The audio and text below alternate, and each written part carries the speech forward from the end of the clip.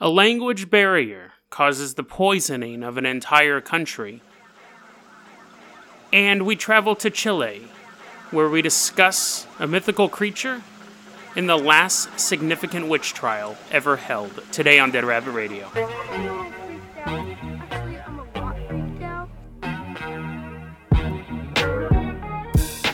Hey everyone, welcome back to another episode of Dead Rabbit Radio. I'm your host, Jason Carpenter. I'm having a great day. I hope you're having a great day too.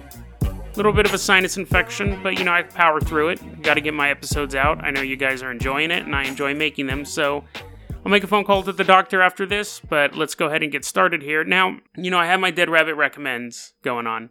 I saw a movie recently, and I don't necessarily think it falls into Dead Rabbit Recommends, but it was completely weird. It was so bizarre. So it's this new movie, came out in 2017, called Deadly Crush. Now, a lot of times, I don't like to know anything about a movie when I watch them. I just want to go in blind. And from the title, I thought it was going to be about like a babysitter falls in love with the man of the house. And after she tries to kill everyone, no, but it wasn't. Because Deadly Crush, I thought it was going to be like The Crush, starring, who was that? Alicia Silverstone. This was a movie. And again, since I didn't know what it was about, I had to discover it as the movie went on. It was a movie about a young artist, this young woman. She was a struggling painter. She gets a cabin up in the woods to kind of isolate herself and work on her art. And a very beautiful actress. I think her character's name was Bryn. But anyway, so she's up there and she's painting and stuff like that. And there is a ghost there that as she's sleeping, it's making love to her. So it opens up with a couple like tasteful shots of, like this sex scene, and she's dreaming this, so she's seeing this guy, and they're just like, it's all in silhouette, or she's just like laying there on bed, and she's like, mm-hmm. And then the sheriff shows up and is like, hey, you shouldn't be in this house. And the woman's like, well, I rented it out for 3 weeks, so, you can't do anything. And then, like, she meets a guy on Tinder or something. Some guy she barely knows shows up to the house, and they're, like, hitting it off. And then the dude starts to, like, rape her. And then the ghost shows up and beats up the dude. And he's like, he's getting all beat up. So now the woman knows that there's a ghost there. Before, she was just having these dreams. And she's like, oh, you saved me, but it's super scary because you're a ghost floating around. And the movie progresses where she starts to communicate with the ghost, and then we find out that the local cop killed the guy, turned him into a ghost, basically, and his girlfriend. And the ghost was like, I need to get back at the cop. And the woman's like, no, you don't have to kill anybody. And then the artist's friend comes over to visit, and she's also like the art dealer, and she's super drunk, so the ghost possesses her. And that's when the ghost realizes, I can actually jump into the living if they're like inebriated or, they don't have a strong will. And I can definitely jump into the body of a dead guy. So the movie progresses. The pretty much the whole second act is the ghost saying, we need to find a body I can jump into. And the woman's completely rational for the first 2/3 of the movie. She's like, no, we're not going to let you jump into a dead guy. That's gross. And then he's like, what if we kill somebody? And she's like, no killing people. I'm not going to let you kill anybody. The climax of the movie is the cop who wants to cover up he knows there's a ghost there now. He's like, we have to go and get the ghost out of there. So he finds a local drunk who's also a priest and is like, come to this house and exorcise this ghost so he can't testify against me in trial or something. So the priest and the dirty cop, go to the house. And then the rapist comes back and he's like, I just want to make things up to you. And they have this weird shootout. And the girl's like, oh my God, help. She's like running around. The cop gets killed. The priest gets killed. And the rapist gets shot. And the ghost lover of this woman possesses the dead body of the man who was a rapist. And we find out later he's a serial rapist. He's been raping women all over because the police are looking for him. And it ends with the ghost in the rapist's body and Bren, the woman, going like, let's just leave together, because she did love the ghost.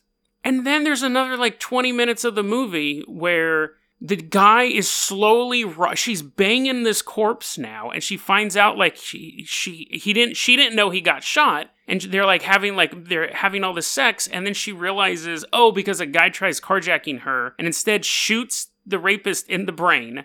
but he's still alive because he's just possessed by this ghost. And the woman's like, oh my God, I've been having sex with a dead man for these past couple weeks.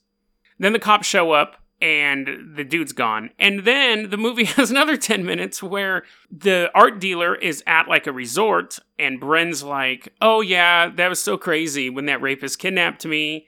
You know, she didn't say he was possessed by a ghost. And then she realizes that the ghost guy is going to try to possess the art dealer. So she runs to the resort and there's this big fight. And the woman and the rapist fall off a cliff. And there's like this... I laughed out loud. There's just this ridiculous shot of both bodies laying there. And then the woman survives, Bryn survives, and the art dealer's like, whew, that was close. And then it turns out that the ghost left the rapist's body and went into her body. The end. Now, you're like, Jason, that's just a stupid plot. Why did you spend 7 minutes telling us this? The movie itself was fairly basic, but I left out a key detail. So I'm watching the movie, and it's like, you know, it's pretty much what I just told you. In the middle of it, it becomes a softcore, borderline, hardcore porno as she's just getting railed by this ghost. Like, she's just like, top comes off, bottoms come off, she's naked, she's getting like, multiple positions. You just see this weird CGI thing thrusting into her. And I'm thinking this poor actress had to lay in bed and then lean against the refrigerator and then get twisted around and die. It's like as many positions as you can fit into a 5-minute clip. And he's just railing her. I was like, who is this movie made for? If you took that scene out, this movie could be on the Lifetime channel. But this scene was strictly put in for dudes. I have no idea what audience this movie's made for. I will say this, if you're looking for a good movie this Halloween to trick your girlfriend or any other significant other into watching, watch Deadly Crush, because it totally catches you off guard. I just had to talk about that. Every so often you'll come across the movie that is just flat out bizarre, and you watch it and you go, who made this, and what is the audience? It either should have been a ton of ghost sex, or no ghost sex, or tasteful ghost sex, which is what it was in the beginning, instead of just full-on walking into the kitchen to drink some milk, and then she gets thrust against the fridge, and then turned around and spun around, and it was so bizarre. I had no idea what I was watching. Also, tip, if you're going to have a dark romance, you may not want to have the rapist be the guy that the ghost possessed. There wasn't a lot of pickings there. Could also possess the drunk priest or a old cop. But, yeah, bizarre. Bizarre movie. I just don't know what they were going for in that one. So not necessarily a Dead Rabbit recommends, but if you're into ghost sex, that had probably the longest ghost sex scene I've ever seen in a movie. And I've seen a few. And she was really hot. So the first story we're going to talk about, this one was interesting. Originally, I had planned to do a thing about disasters. I wanted to do a week where I just talked about disasters. And then I was like, yeah, that gets kind of sad at the end. So I'm going to kind of break it up. Now, so this disaster is really bizarre. So back in 1971, Iraq was going through a big food shortage. Their crops weren't producing. They were having a massive drought. And they were just suffering. They didn't have enough food to go around. And what happened was they knew that Mexico had these special seeds that were drought resistant. Now, the reason why they were drought resistant is because they were coated with mercury. And the Mexican government actually had them all spray painted pink, so you wouldn't get them mixed up with regular wheat seeds. And they shipped them off to Iraq. A couple of things went wrong right off the bat.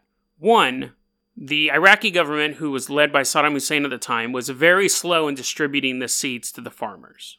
Two, people started stealing the seeds out of the warehouses. They started stealing back. They were like, we need these seeds. They started stealing the seeds. And three, when the seeds finally did start to get distributed, the growing season was already towards the end. So the seeds weren't going to do them any good until next spring, next harvest. So you have all these seeds that are floating around. They're covered in mercury. They're spray painted pink. And on the bags themselves, they had two things. They had a skull and crossbones, and it said, do not eat these seeds. They're poisonous. But it said it in Spanish. So in Iraq, they're like, eh. And the skull and crossbones, we think that's as an international symbol of don't eat this is poison. But it's other regions, it hadn't reached them yet, or they didn't really make the connection. I know they were talking about building a nuclear waste dump in Nevada. And one of the things that they're looking at, and they're trying to design a symbol that says, do not come here, that will be easily understood 10,000 years from now.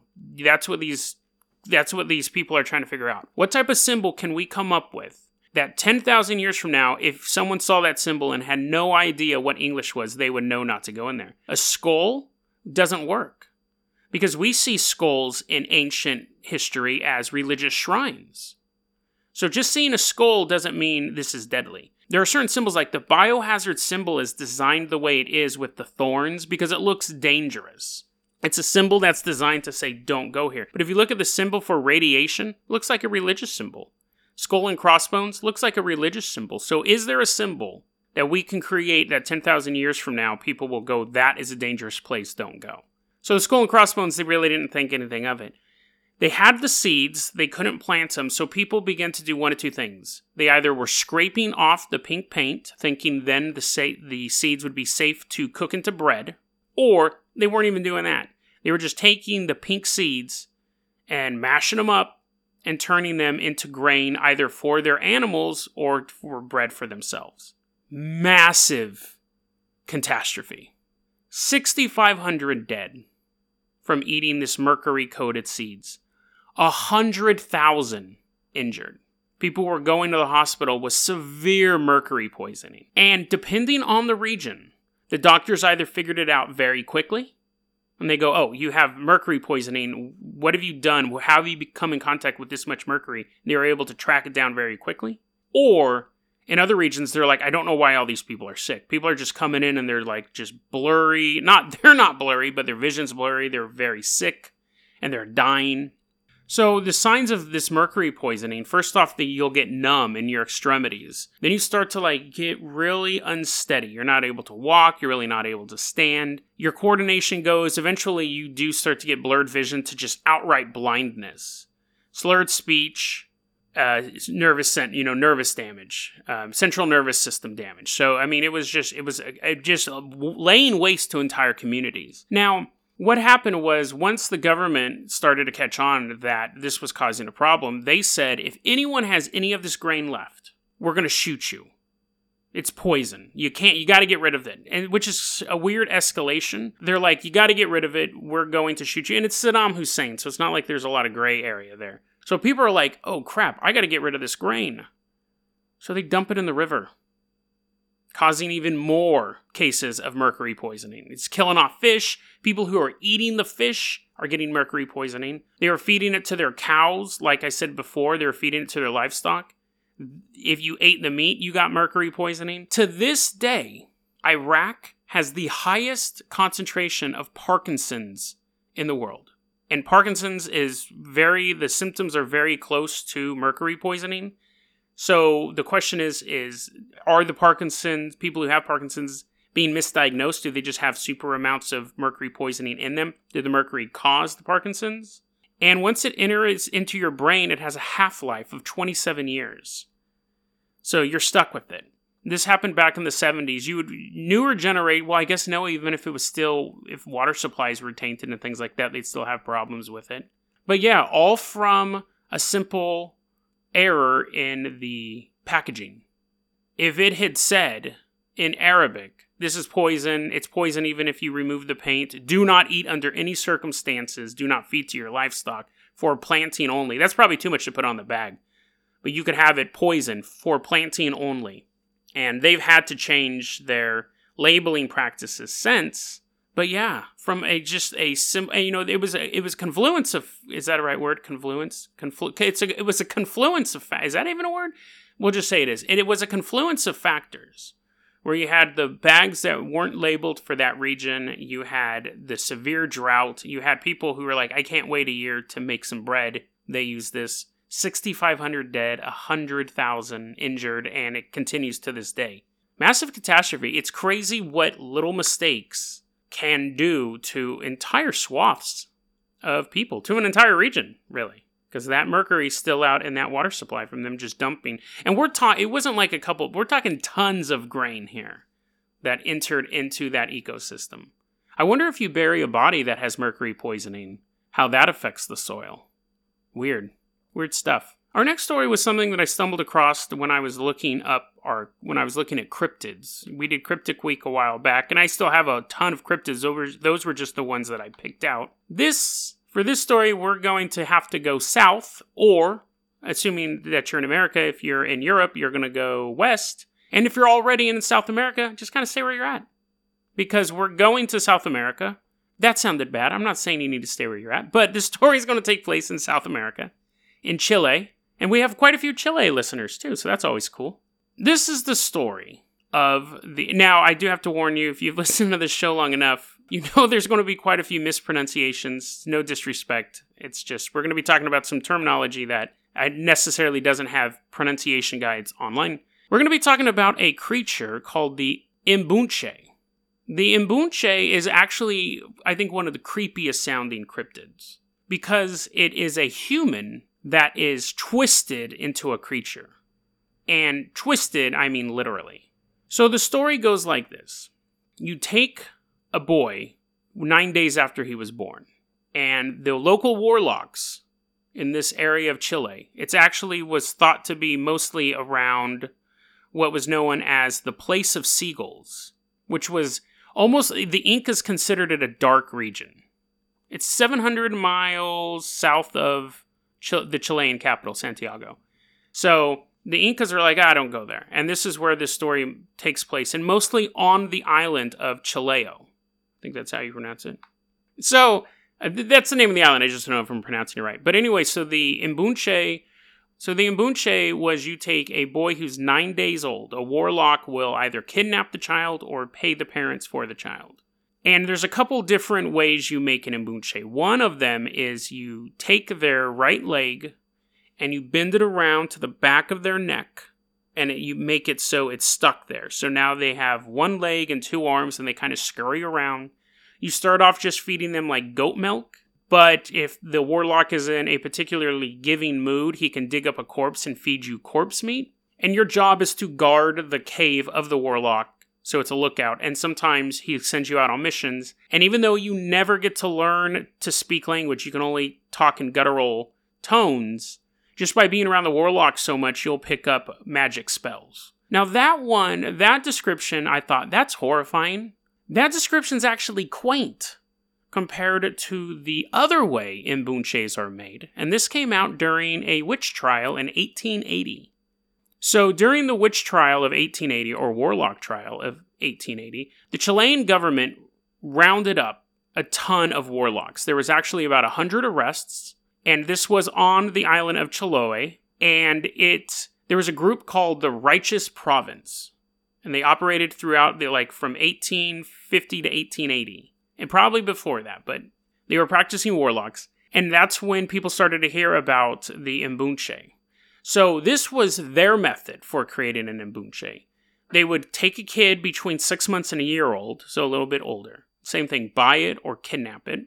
What they do is when they first get it, they have to unbaptize it. And their method of unbaptizing is for 15 days, you soak them in freezing cold river water. Not for 15 days, like for 24 hours a day, but every day you have to take them out there and soak them in freezing cold river water. And then you basically put a tourniquet around the kid's head, and you twist it a little bit each day. And then you let it adjust, and then you twist a little bit more. And you keep doing that until the head is completely turned 180 degrees around, and so it's looking through its back. I mean, not through it, but it's like it can see its spine. Its nose is vertical with its spine. Then they cut a hole in the right shoulder blade, take the right arm, and put it into that hole. So you put the hand into that hole by your shoulder blade, and then you heal it up. So again, now they have 2 legs and 1 arm, but they're still this deformed creature. Again, they're fed on either animal milk or human flesh. And the rest of it's the same. They guard the cave, they watch out for the warlocks, and things like that. So that idea in and of itself is terrifying. Taking a human and deforming them and turning them into some sort of creature. But let's look more at the Righteous Province. So this cult of warlocks basically ran that area of Chile. It was almost like a shadow government. The people in the area were completely petrified of them. Now, when they were arrested, the Chilean government knew that there was a group out in that part of the country, But it wasn't a part of the country they spent much time in. The Chilean government had other stuff going on. You had the shadow government, is almost like a mafia rule. They ran that area. But what happened in around 1880, Chile was getting involved in warfare with other countries in South America. And they realized that they had basically an insurrection in their own country they had to put down. This was called the War of the Pacific.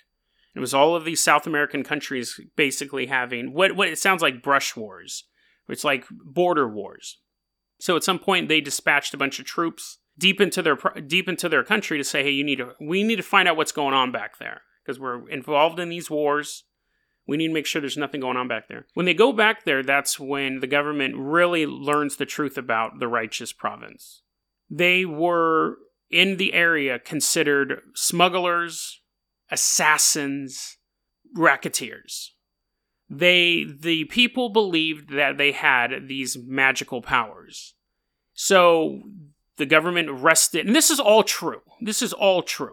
We actually have court transcripts because this is only back in 1880. And the article I was reading was saying, the Smithsonian.org article, it said this is considered the last significant witch trial ever held.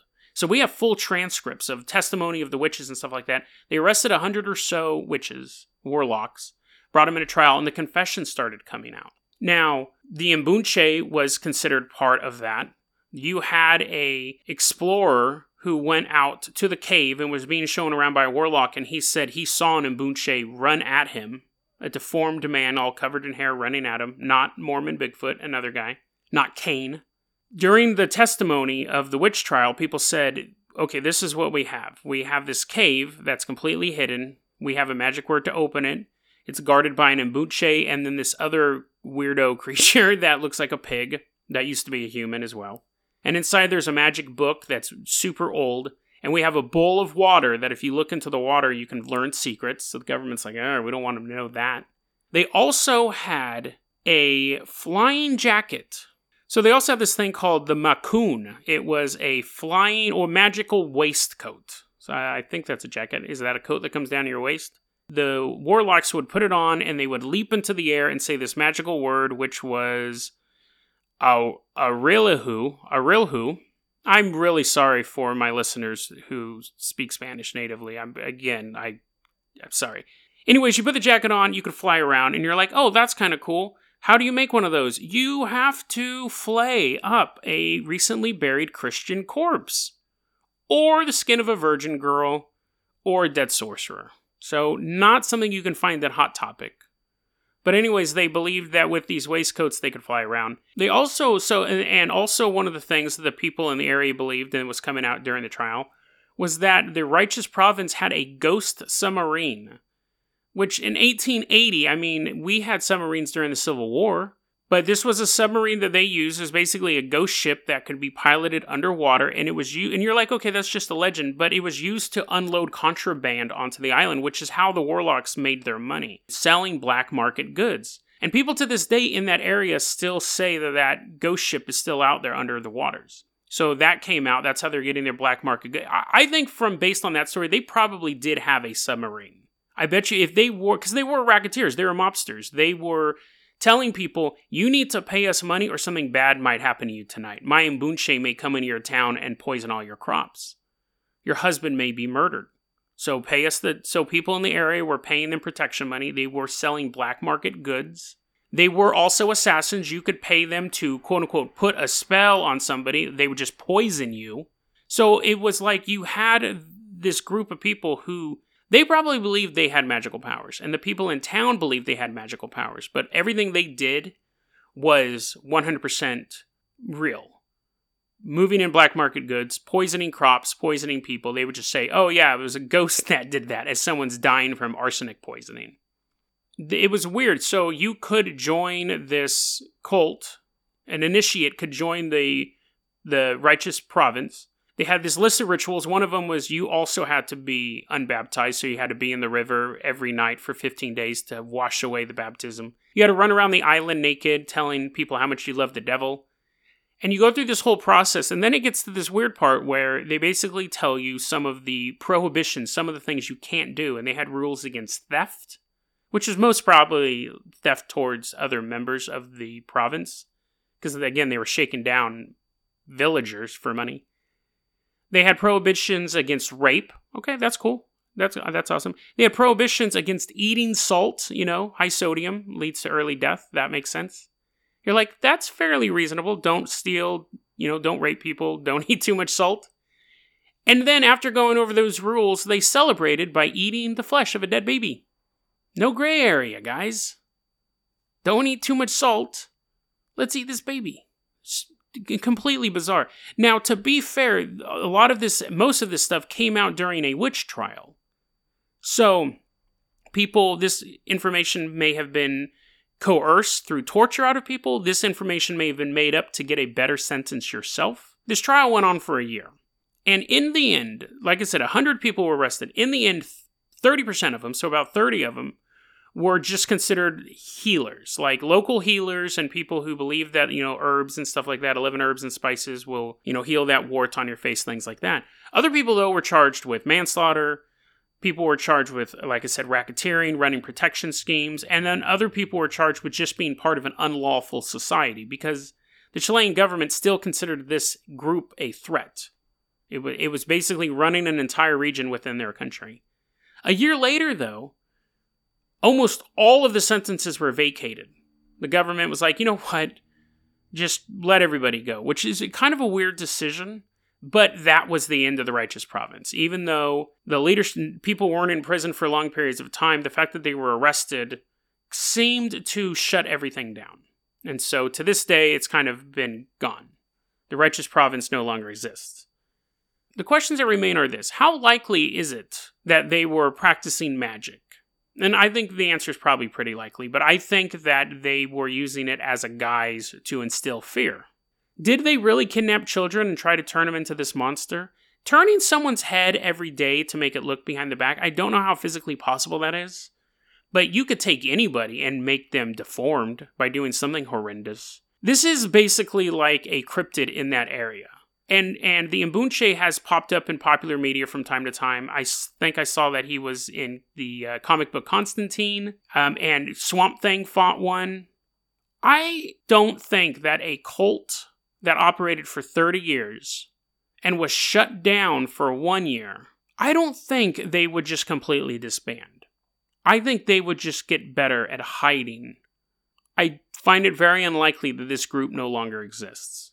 So somewhere in the place of seagulls, where the Incas even said this place is full of darkness, there may still be a group, an offshoot of the righteous province. And somewhere deep in one of those caves, there may be a deformed child who was turned into an Imbunche.